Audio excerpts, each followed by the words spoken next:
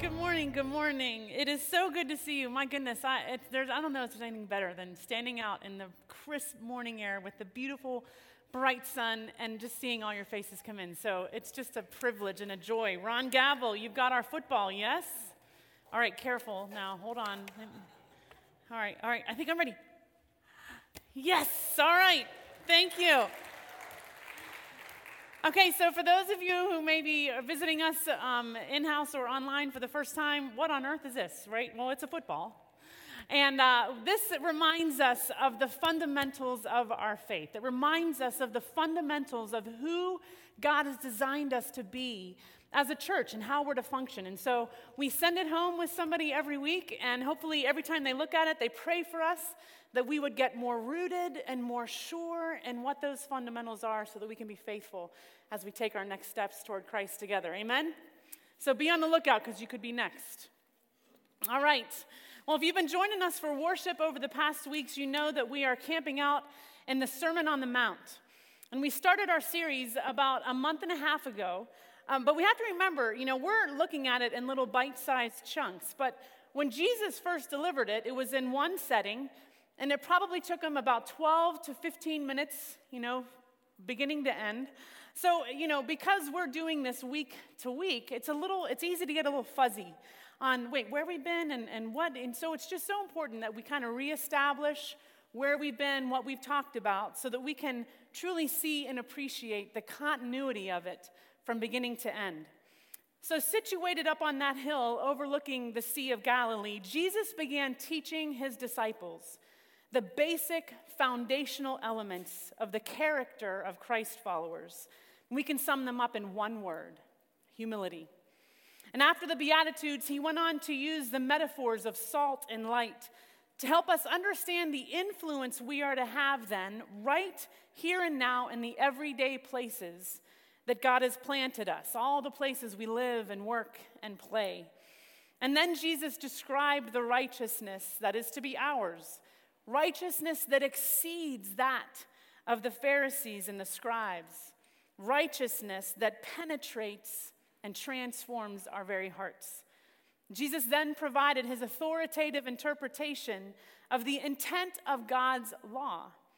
Where we tend to dodge and invent clever side steps around it, Jesus shows us that the righteousness God desires penetrates beyond our actions and words to our hearts and minds and motives.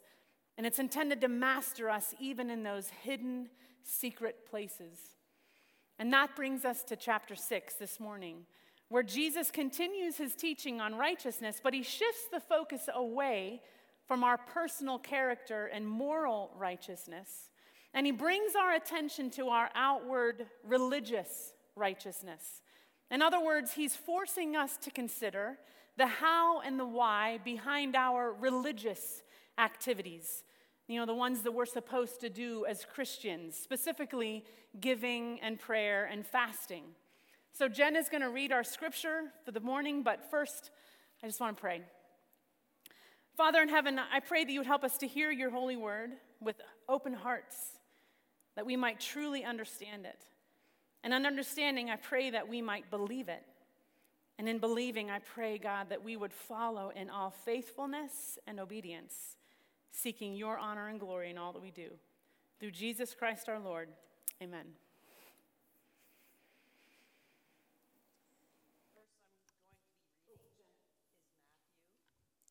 Sorry. The verse I'm reading is Matthew 6, 1 through 4. Beware of practicing your righteousness before the people in order to be seen by them. For then you will have no reward from your Father who is in heaven. Thus, when you give to the needy, sound no trumpet before you, as the hypocrites do in all the synagogues and in all the streets, that they may be praised by others. Truly I say to you, they have received their reward. But when you give to the needy, do not let your left hand know what your right hand is doing, so that your giving may be in secret. And your Father who sees in secret will reward you. Thank you, Jen. So Jesus is actually doing in this chapter, we're the ones that separated it into chapter and verse, but Jesus is doing right here what he did just a little bit ago in chapter 5. Chapter 5, verse 20 says, "For I tell you, unless your righteousness exceeds that of the scribes and the Pharisees, you will never enter the kingdom of heaven." So right after that is when Jesus launches into those 6 antitheses that we just finished working through last week. And those were meant to just simply be examples to flesh out what he meant.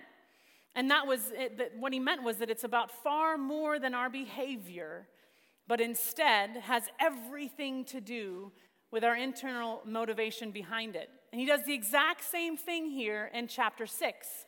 Verse 1 is the overarching summary of everything that Jesus is going to be teaching through verses 2 through 18, where he uses the examples of giving, prayer, and fasting to flesh out this driving principle. Beware of practicing your righteousness before other people in order to be seen by them, for then you will have no reward from your Father who is in heaven. So even though he's going to be talking specifically about 3 different things, prayer, fasting, giving, and those are going to be our sermon topics for the next 3 Sundays, the message is going to be the same. Those are just the tangible examples he uses to flesh out this one central theme.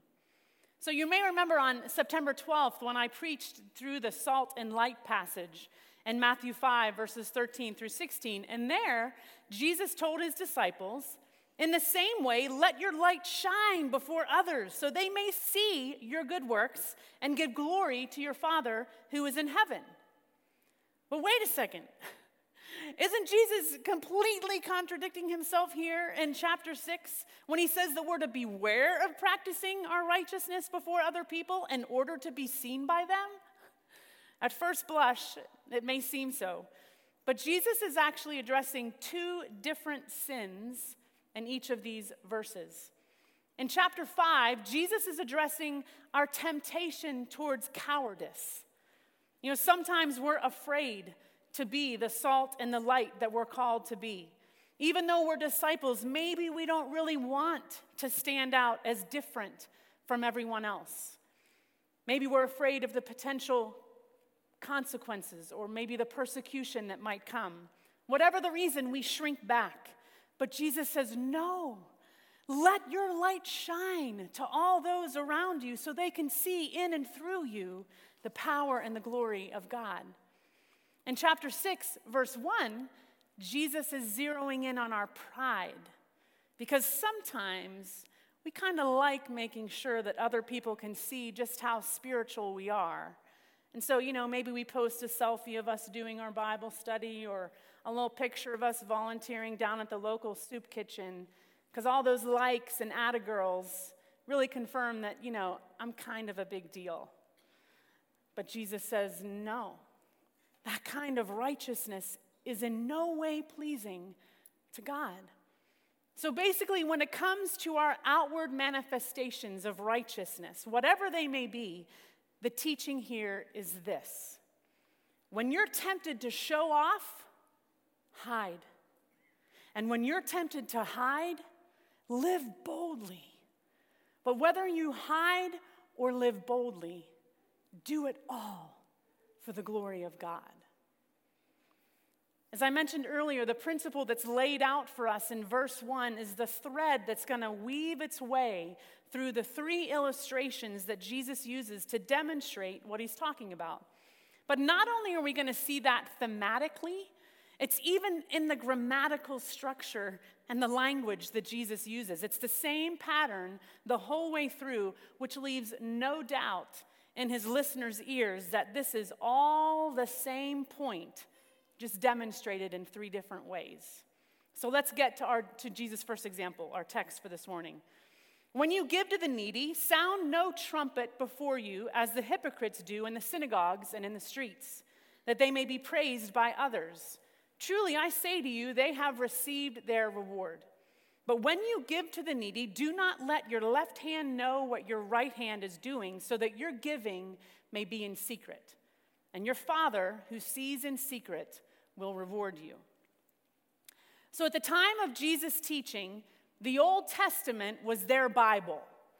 And nobody would argue, whether you were a Pharisee or a scribe, maybe a common everyday Jew, a priest, it didn't matter. Everybody understood that compassion for and giving to the poor was just simply a given. It's just what you do as God's people. Our God has been and still is ridiculously generous. And so as disciples, we're just expected to be the same way. It's one of the ways that we resemble our Father in heaven.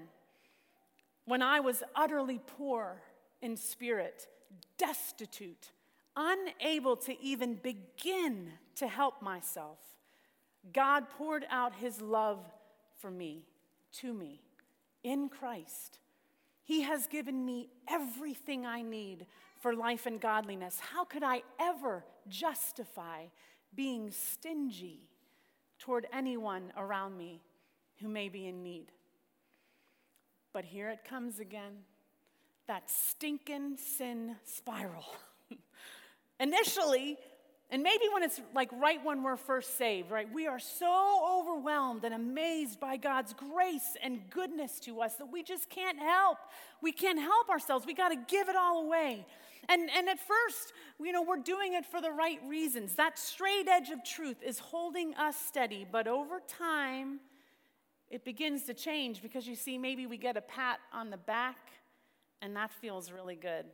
So maybe next time we give a little bit more, and we maybe let it slip to a few more people that we gave a little bit more, and then we get a plaque. And, and so then, before we know it, we are parading ourselves and our checkbooks down to every local charity, and we're tooting our own horn as we go.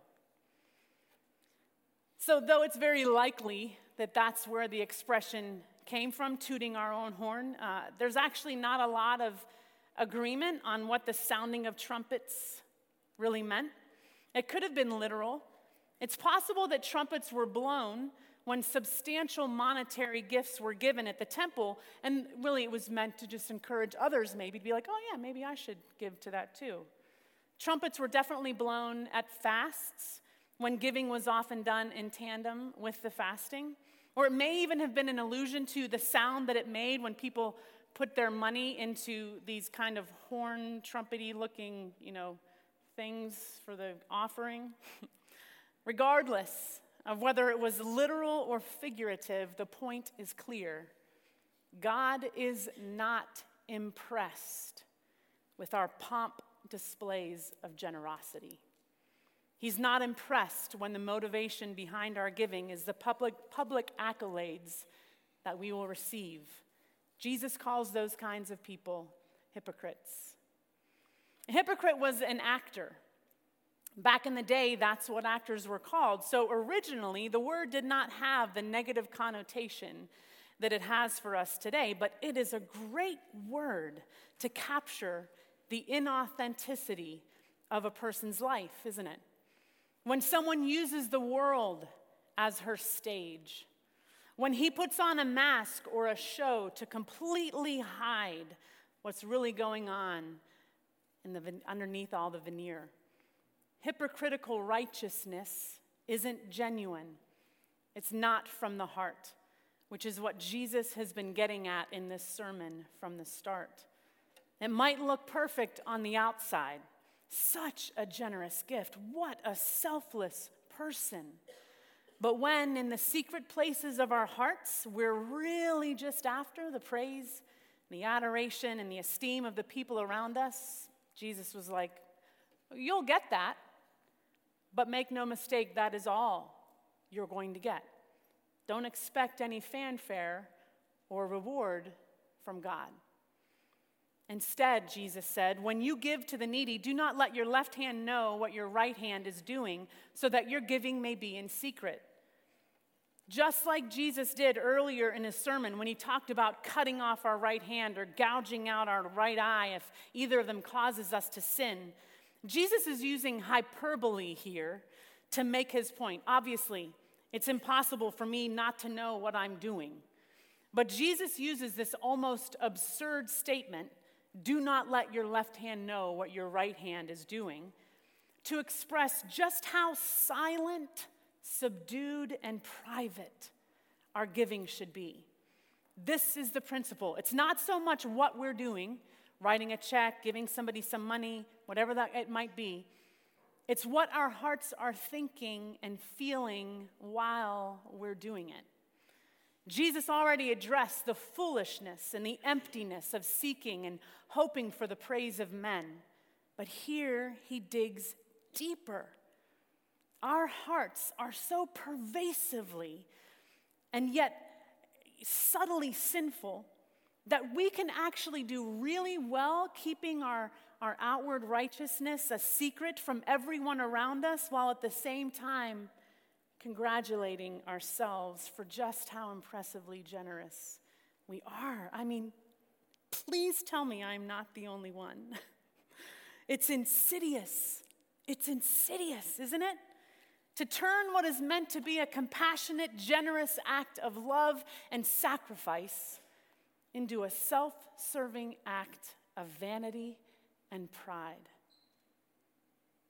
No doubt about it, my biggest problem is my sin, my love of myself. It is disgusting. It's a reminder what we have heard these past 2 weeks, that as disciples, we are called to die. We are to die to the world and its ways. We're to die to all of the people around us, their approval, their acceptance, their praise, and hardest of all, we have to die to ourselves. Dietrich Bonhoeffer wrote that when Jesus explained here just how private and quiet our giving should be, he was, quote, sounding the death knell of the old man.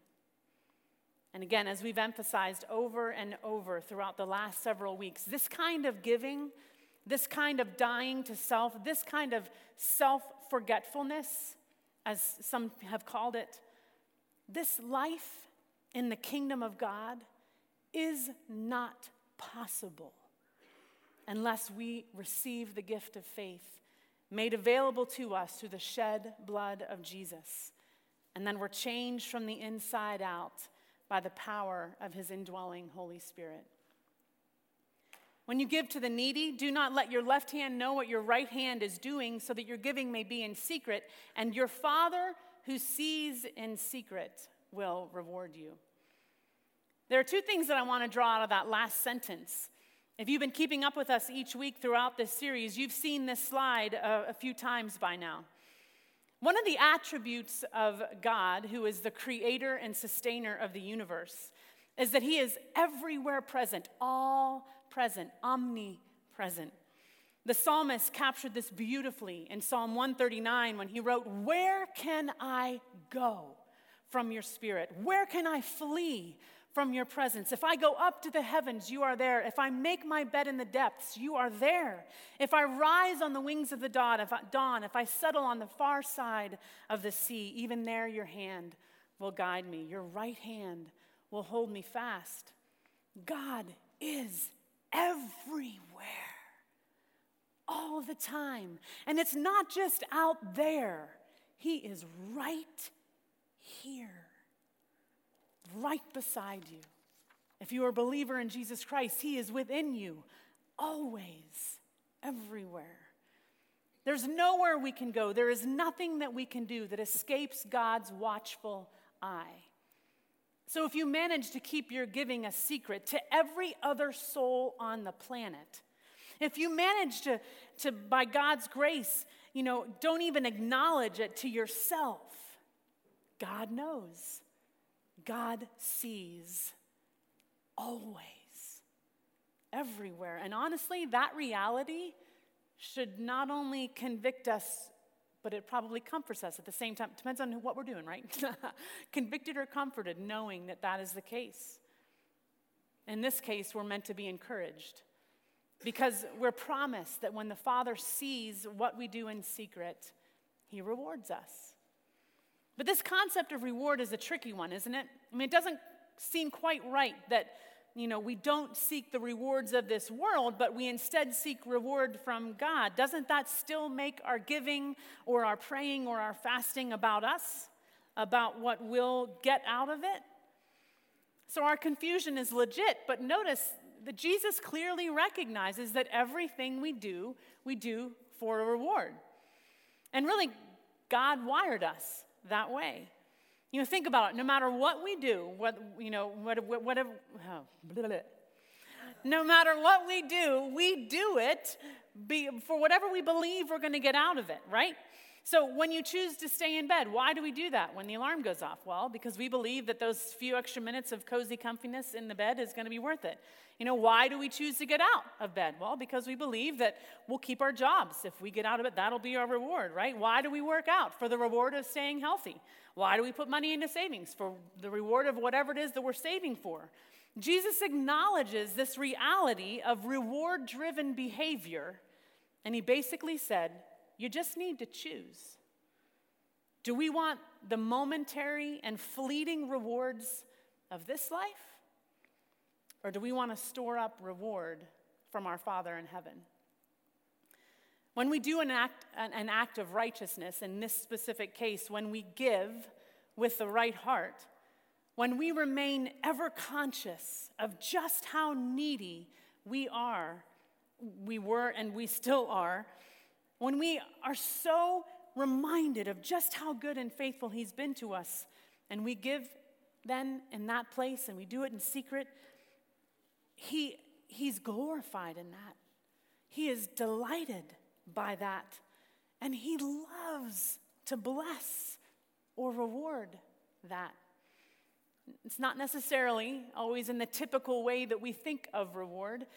Obviously, God can reward us with what and when and how he wants, and he does this side of heaven and the other. And this doesn't come directly from our text, but as I thought and I prayed about God's reward and what it might be, I just kept coming back to his whole plan and purpose in our lives to begin with.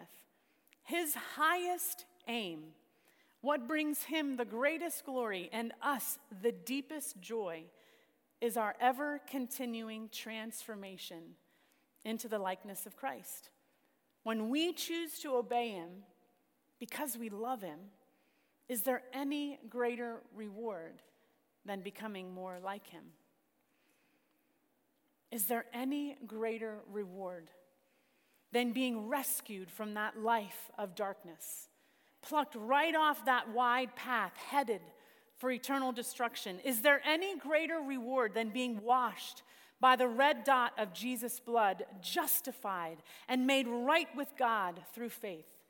Is there any greater reward than being placed squarely on that narrow path of life in the kingdom of God, filled with and empowered by the Holy Spirit dwelling in us, sanctifying us day by day by day, helping us to become more like Jesus, inside and out? We may not necessarily receive tangible, material reward from God. We may. That's up to him. But what I can guarantee is that there is no greater reward than the joy that knowing that God is being glorified as Christ is being formed in us. This is why we celebrate communion. There's no more potent reminder of the magnitude of what God has done for us and giving to us while we were drowning in the depths, overwhelmed by the debt of our sin, poor and completely powerless to get out of it ourselves, to save ourselves. It's in and through remembering that we find that level ground again. All of us at the foot of the mighty cross. Communion helps us to remember that every single one of us is needy, desperate for the saving and transforming grace, which is exactly what God has so generously given us in Christ. And so to prepare our hearts for communion this morning, and as we contemplate this message that we have received, the band's going to lead us as we sing about the mighty cross on which our Savior died for our sins, that we might be forgiven, set free, and transformed for the glory of God.